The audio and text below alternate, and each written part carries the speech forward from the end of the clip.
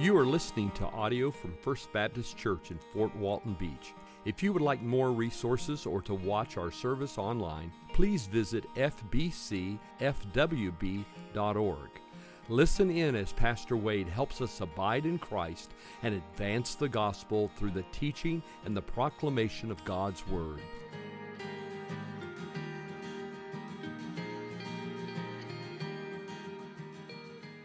So you can go and turn with me to Ezekiel chapter 38. On Wednesday nights, we've been working our way through the book of Ezekiel, and we've got some really fascinating stuff to talk about tonight.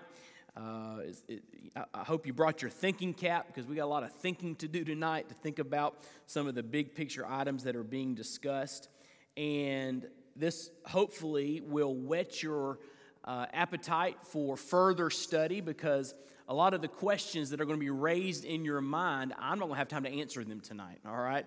And I'm going to say a lot of things, you're going to be like, wait a minute, what about? And I'm not going to answer it because I don't have time to answer it tonight. We're going to look at this from a big picture perspective, and again, maybe this will encourage you to maybe dig in a little bit more into some of these different issues. But first, let me pray for us, and then we'll start our study of Ezekiel, the final battle. Father, we're grateful for this time together, grateful for this opportunity to gather and to study your word and to, Lord, allow your word to speak into our lives. And God, I pray that you would do just that you would work in our midst today. Lord, give us understanding, but even more than that, give us understanding that leads to a perspective, that leads to Lord, a desire to please you and honor you with the way that we live our lives. And we'll thank you, Lord, for that grace. We love you tonight and praise you in Jesus' name. Amen.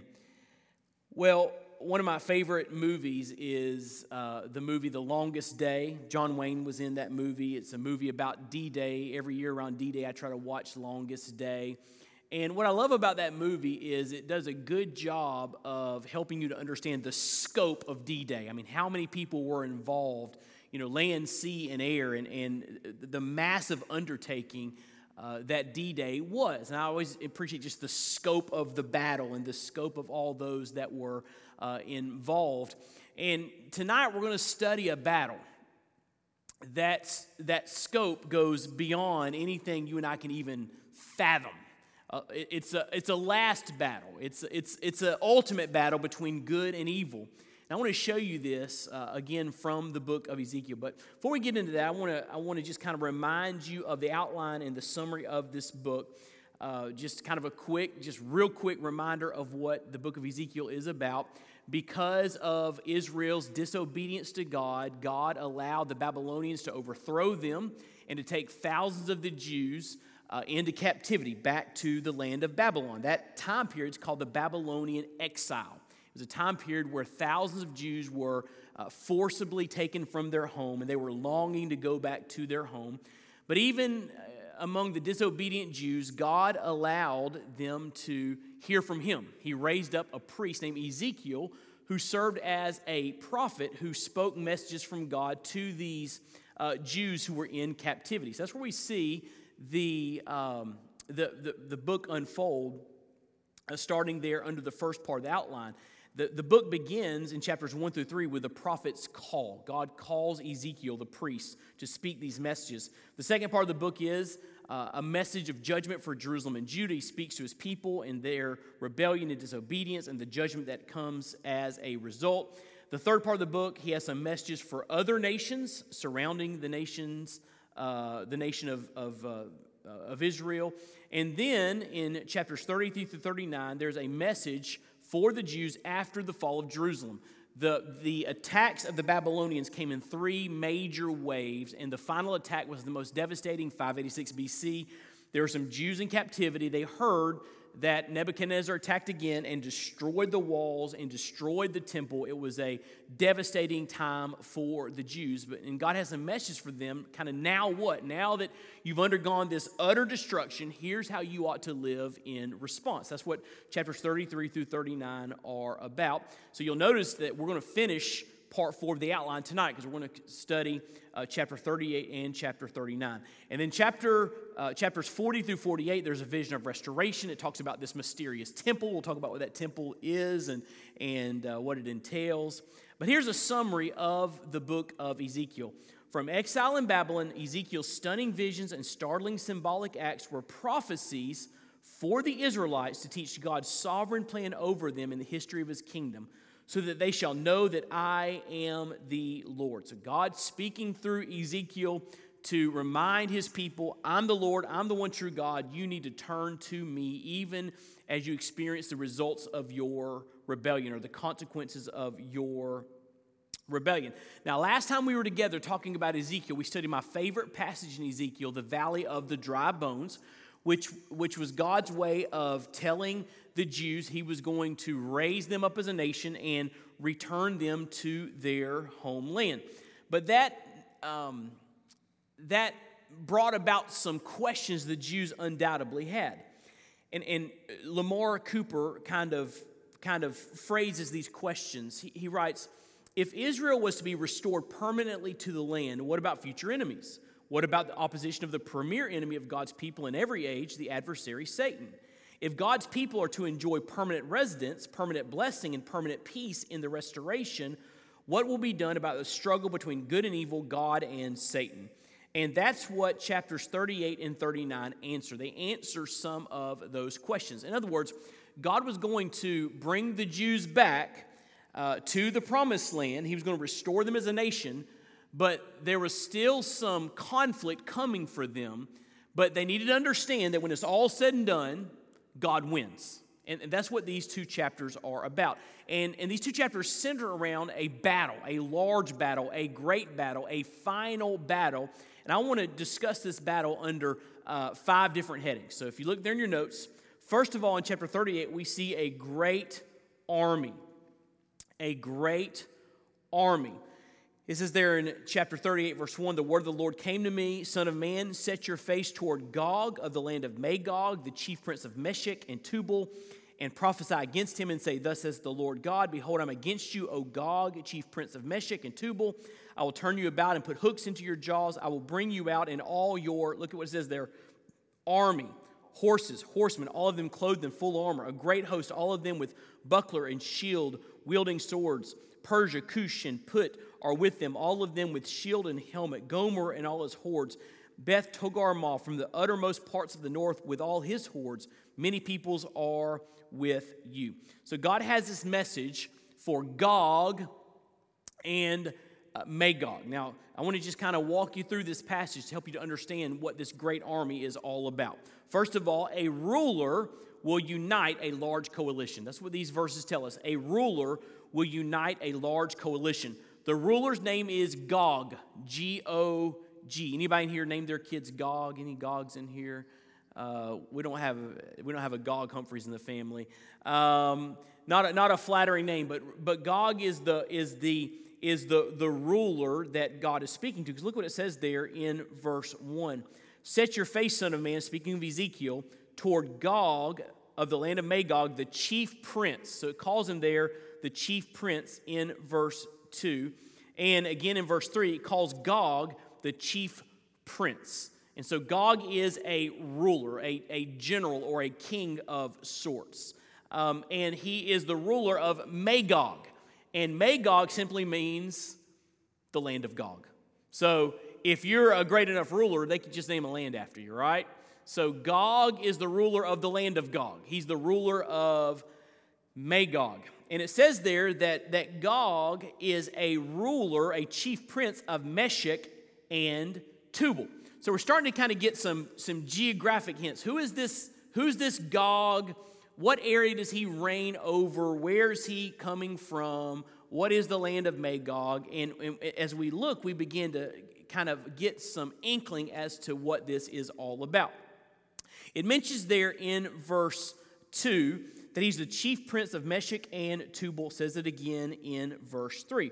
Well, we know that Meshech and Tubal were located in Eastern Asia Minor. Eastern Asia Minor.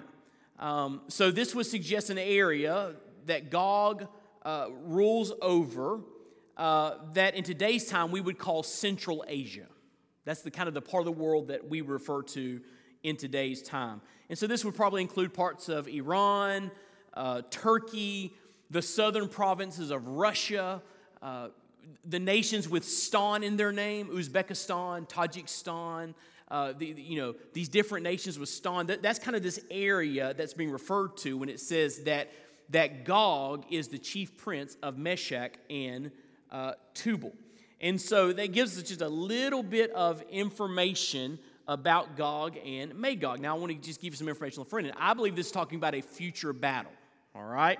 So Gog is a name given to a future ruler who will have rule or influence over kind of what I believe is the Central Asian part of the world, the areas that I just named. And there's a little bit of mystery here, and that's on purpose. The ESV Study Bible says, Gog and Magog remain enigmatic or mysterious.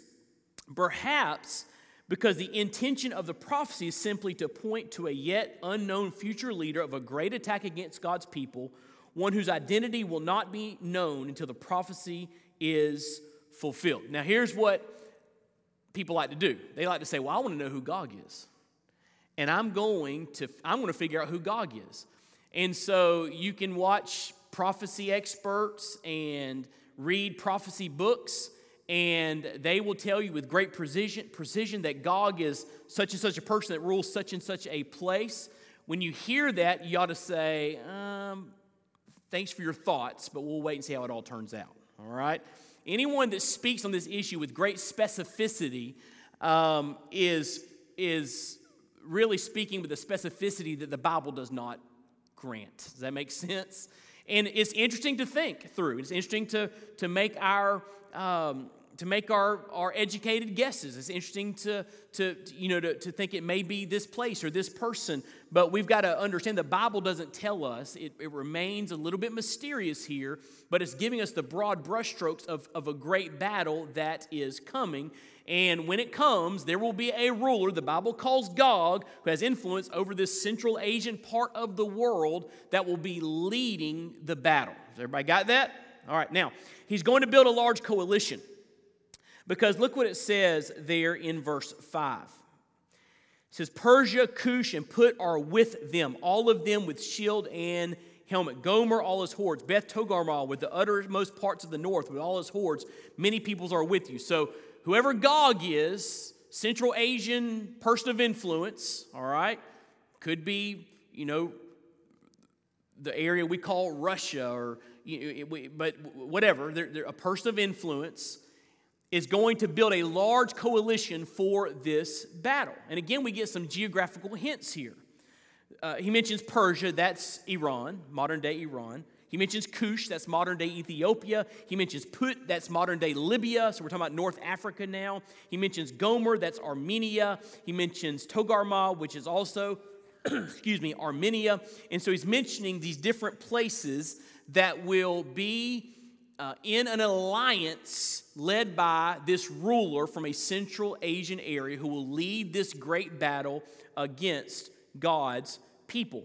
And this coalition that's in your notes, this coalition will be arrayed against God's people through scheming and attack. So look what it says there in verse 10. Thus says the Lord God, on that day thoughts will come into your mind and you will devise an evil scheme and say, I will go up against the land of unwalled villages. I will fall upon the quiet people who dwell securely, all of them dwelling without walls, having no bars or gates, to seize, spoil, and carry off plunder, to turn your hand against the waste places that are now inhabited, and the people who were gathered from the nations who have acquired livestock and goods, who dwell at the center of the earth. Sheba and Dedan and the merchants of Tarshish and all its leaders will say to you, have you come to see spoil? Have you assembled all your host to carry off plunder, to carry away silver and gold, to take away livestock and goods, to seize great spoil? Therefore, son of man, prophesy and say to Gog, thus says the Lord God, on that day when my people Israel are dwelling securely, will you not know it? You will come from your place out of the uttermost parts of the north, you and many peoples with you, all of them riding on horses, a great host, a mighty army. You will come up against my people Israel like a cloud covering the land. So very clear that Gog and his coalition will come out of the north of what we would call modern-day Israel, and lead a great battle against the people of God, specifically the Israelites. Now, again, I believe this is all future tense. I'll show you this in a minute, why I believe this is future tense. So this tells us, if this is future tense, it tells us something about Israel, right? It tells us that the Jews, will play a major role in the end times, in the unfolding events of the end times. The Jews will be the centerpiece of all that is happening. And you look at the Bible, you look at Romans 11 and other passages, the Bible indicates there's going to be a great ingathering of Jews who believe the gospel and follow Christ.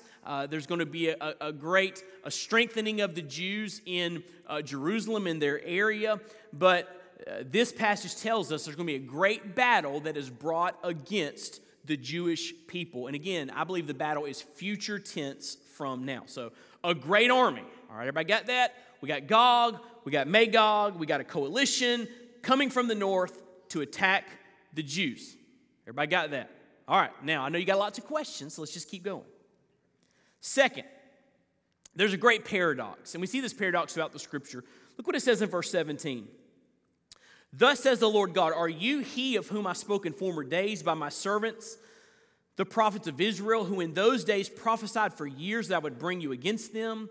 But on that day, the day that Gog shall come against the land of Israel, declares the Lord God, my wrath will be roused in my anger, for in my jealousy, in my blazing wrath, I declare on that day there will be a great earthquake in the land of Israel. The fish of the sea, the birds of the heavens, the beasts of the field, all creeping things that creep on the ground, all the people who are on the face of the earth shall quake at my presence. So what is God saying here? God's saying, hey, listen, Gog, when you start attacking, remember, I told you this was going to happen. I prophesied this. This is not catching me by surprise. I sent my prophets, my mouthpieces, to tell my people a great battle will happen one day led by a Gog figure. All right? So he's saying, I'm sovereign over human history. I knew this was coming. Your evil is not catching me by surprise. In fact, I'm going to use it ultimately to show my power and my glory. If you look there in your notes, God in his sovereignty even uses the evil of ungodly nations to accomplish his purposes. God raised Gog up, and God will destroy Gog and Magog. That's what this passage is saying. And so there's a paradox here that God's saying, I'm allowing you to have power.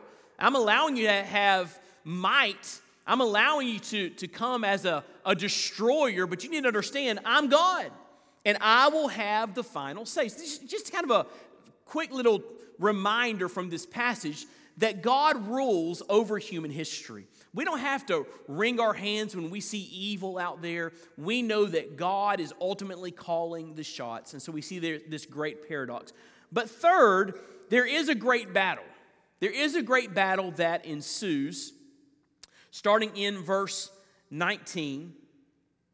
And it says there, fast forward down to verse 21.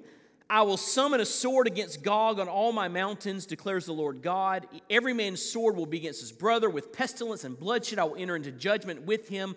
I will rain upon him and his hordes, many peoples who are with him, torrential rains and hailstones, fire and sulfur. So I will show my greatness and my holiness, make myself known in the eyes of many nations. Then they will know that I am the Lord. And so it's almost like God saying, it's almost comical, but it's almost like God saying here, hey, Gog, I got some good news and bad news for you.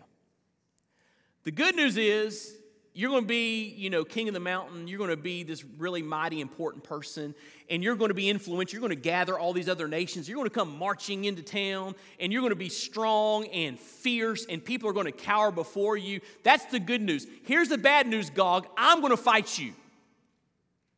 I'm going to take care of you. So it's not going to end well. That's what God is saying. There's going to be a great battle. I'm going to fight for my people, and I will overthrow you. More about that in just a moment. But the obvious question arises. What battle is he talking about here? What battle? When is this battle, this major battle between Gog and a coalition of evil nations against the Jews, fought by God himself? When does this happen? When does this take place? So I've given you three views. Okay, there are more than three views because there are different views of the millennium in the Bible, and I'm giving you the three views that line up with my view of the millennium of the Bible, all right? So, again, for what it's worth, I believe the millennium is a literal 1,000-year period of history that takes place in the unfolding end-time scenario. And so I believe that these three views line up with that view of the millennium. There's also other views that the millennium is not a literal time period, amillennialism and postmillennialism, things like that. But I don't hold to that. I hold to historic premillennialism. And so I believe that there really is a 1,000-year period of history in which Christ reigns upon the earth before the final assigning of heaven and hell. So, keeping that in mind, when does this battle take place when it comes to the end times? Well, here's one view. One view is that this battle will occur at the end of tribulation and is equated with the battle of Revelation 19:11 through 21. So some people say the battle that's being talked about here in Ezekiel 38 and 39 is the same battle that's described in Revelation chapter 19, 11 through 21. You may have heard of that battle. It's called the Battle of Armageddon. Everybody, raise your hand if you heard the Battle of Armageddon. The final end times monumental battle, all right, between a coalition raised up against God's people and God coming to fight for his people. So that certainly adds up. And to give credence to that view, look in Ezekiel 39, verse 4. Ezekiel 39, verse 4.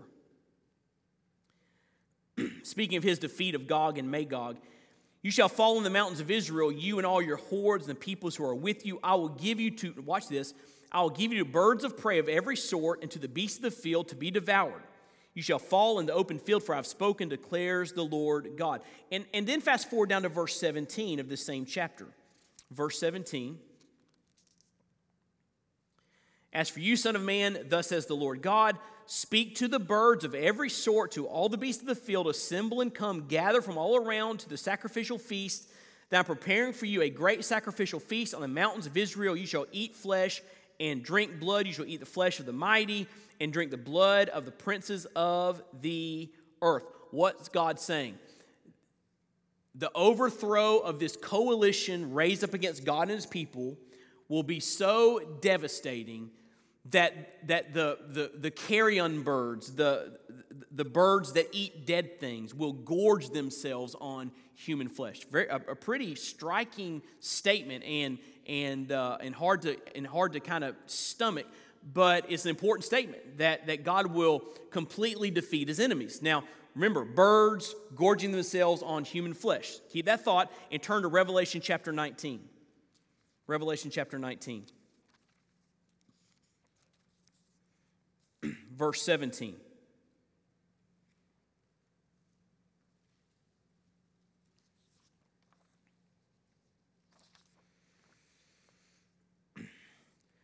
I saw an angel standing in the sun with a loud voice. He called to all the birds. Sound familiar? That fly directly overhead. Come gather for the great supper of God to eat the flesh of kings, the flesh of captains, the flesh of mighty men, flesh of horses and their riders, of the flesh of all men, both free and slave, both small and great. Does that sound familiar? There's a direct connection there between this address to the birds. Come and feast on all of the dead that died in this battle.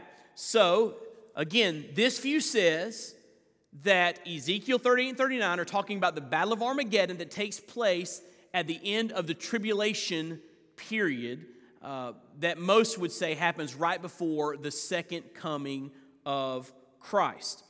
In fact, they believe that Christ comes to give ultimate victory. His second coming will give ultimate victory in that Battle of Armageddon. So that's one view.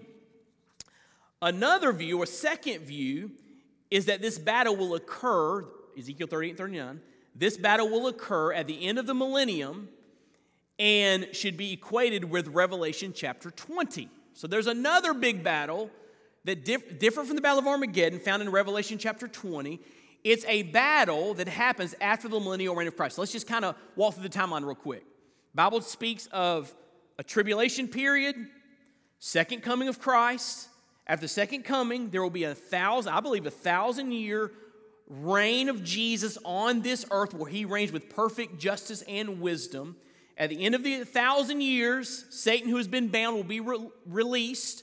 He'll raise up a coalition that will bring another great horde of warriors against God and his people. And there'll be another great battle, and God will overthrow them in that battle. So this is the battle at the end of the millennium, okay? Found in Revelation chapter 20, different than the battle found in Revelation chapter 19. So some scholars say, well, Ezekiel 38 and 39 are talking about that battle, the battle at the end of the millennial reign of Christ when Satan is freed for a time. Now, there is some compelling evidence that that is the case. For example, turn to Revelation chapter 20, verse 7. Revelation chapter 20, verse 7. When the 1,000 years are ended, Satan will be released from his prison and will come out to deceive the nations that are at the four corners of the earth. And look who it names. Who? Gog and Magog, to gather them for battle. So, in support of this view, it does use the exact same names, Gog and Magog, which seems to tie it into Ezekiel chapter 38 and 39. So, which battle is it? All right, is it the Armageddon at the end of the tribulation? Is it this battle at the end of the millennial reign of Christ? Which battle is Ezekiel referring to? And both of them have some good evidence, right? Armageddon talks about the birds gorging themselves. The millennial battle, the end of the millennial battle, speaks of Gog and Magog again, mentions them by name. So which battle is it? Well, there's a third view. And I actually came across this view just recently, and I thought, I kind of like it. And here's the third view, all right? Another view combines the aforementioned views and considers that the battle will occur at the end of the tribulation. It will then pause for 1,000 years, after which it will resume and be concluded as the battle of Revelation 27 and 8. And so this view says that Ezekiel 38 and 39 are referring to both battles. It's going to basically start at the end of the tribulation. There will be a long pause, and then Satan will try to do his thing at the end of the millennial reign, and God will finish the battle once and for all. And I think that's an interesting view. I think there is biblical credence to that view. It's almost like I was talking to Amanda, our church clerk, right before, and the church minutes she's organized them so well, but it's been a little crazy the past couple months because if you remember, we left church conference open so that we could walk through the entire budget process, the Q&A and the presentation and the vote. And after we voted, then we closed church conference. So she has notes going back all the way to October because we left church conference open. So it's just kind of crazy. In a manner of speaking, what this view says is, the battle started in the tribulation, and God left it open. And Jesus came and ruled for 1,000 years, released Satan. You say, why did he release Satan? No one in this room knows. If someone says they know, they don't know. The Bible didn't tell us. He releases Satan for his own purposes, and Satan wreaks havoc. He gathers another great army and coalition, and God overthrows him, and then the battle is completely over. Does that make sense? So that's a third view as to what battle Ezekiel 38 and 39 are talking about. But here's the takeaway, and you don't want to miss this, regardless of which view you hold. This showdown between coalition of ungodly nations and God and his people will conclusively show God's power, majesty, and holiness. Again, if you look back in Ezekiel 38, look what it says in verse 23. Ezekiel 38, verse 23. I will show my greatness and my holiness and make myself known in the eyes of many nations, and they will know that I am the Lord. In other words, God's saying, I'm going to move with such power, such devastating power against this great army that everyone will see and know that I am the one true God. That's the takeaway. So however it all unfolds in the end times and, Armageddon and tribulation and millennial reign and final battle and all, however it unfolds, that God's going to be over all that. But when it does unfold and when the dust settles, everyone will say, God is God. God is God. And that's the result of his defeat in this, or his overthrow in this battle. Number 4, very quickly, there's a great burial ground, Ezekiel 39, 1 through 4, and 9 through 20, which just shows the devastation that this great army will undergo. Read those passages on your own time, but it talks about the implements will be stacked up, and it will take years to use them as fuel, because there will be so many implements of war that the dead leave behind. A great burial ground, again showing God's power over this army. Just kind of anecdotally here, or not anecdotally, but just parenthetically here, I've been to Israel, and when you look at the book of Revelation and some other passages, it seems that this great battle will take place in a place called the Valley of Jezreel, and near Megiddo. That's where we get Armageddon from. And I've been to Megiddo, and I have seen that valley, and it's a really, really large valley. And when you're looking at that valley, you could see how a massive army could form up there, and how that could be the scene of a major, major battle. It's really interesting. It's this really large. Who's been there? Who's been to the Valley of Jezreel? It's this really large valley, and it's really undeveloped. There's not much there. It's just this kind of barren, desolate valley, which seems like the perfect setting for a final, ultimate conflict between God and the ungodly nations of this world. So for what it's worth, I've seen that spot, and it certainly seems like it could be a spot where this could happen, a great burial ground. But number 5, and we'll be done, there's great mercy, great mercy. Look in chapter 39 and skip down to verse 21.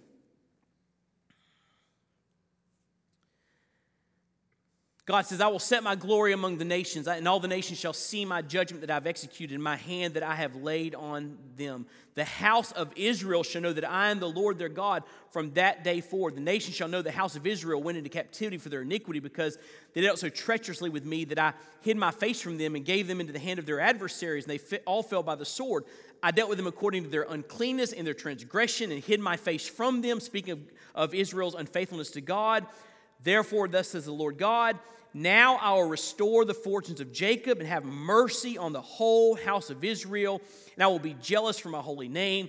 They shall forget their shame and all the treachery they have practiced against me when they dwell securely in their land with none to make them afraid. Look in verse 28. Then they shall know that I am the Lord their God, because I sent them into exile among the nations, then assembled them into their own land. I will leave none of them remaining among the nations anymore. I will not hide my face anymore from them when I pour out my spirit upon the house of Israel, declares the Lord God. So here's what he's saying.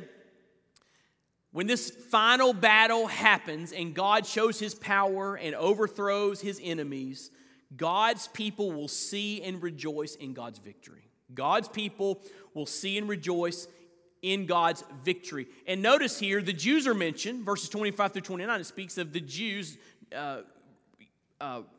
this large ingathering of Jews that worship the one true God and worship the Messiah, Jesus Christ. He'll pour out a spirit upon them. But it also mentions Gentiles in verse 21.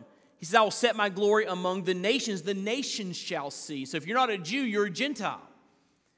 And the good news is this, that if you know Jesus, you belong to him. Jew or Gentile, you belong to God.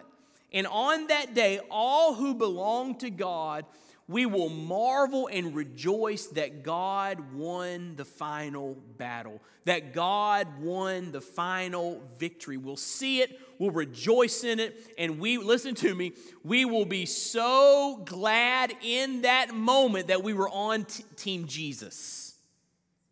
Because listen to me, when this time comes, you don't want to be on the other team. It's going to be bad. You want to know Christ when this time comes. And so I think the ultimate takeaway for you and for me is this. There's great mercy here. That God in his mercy gathers his people together and fights against their enemies for his glory and for his fame and for his vindication. And so, the final battle. A great army, a great paradox, a great battle, a great burial ground, a great mercy.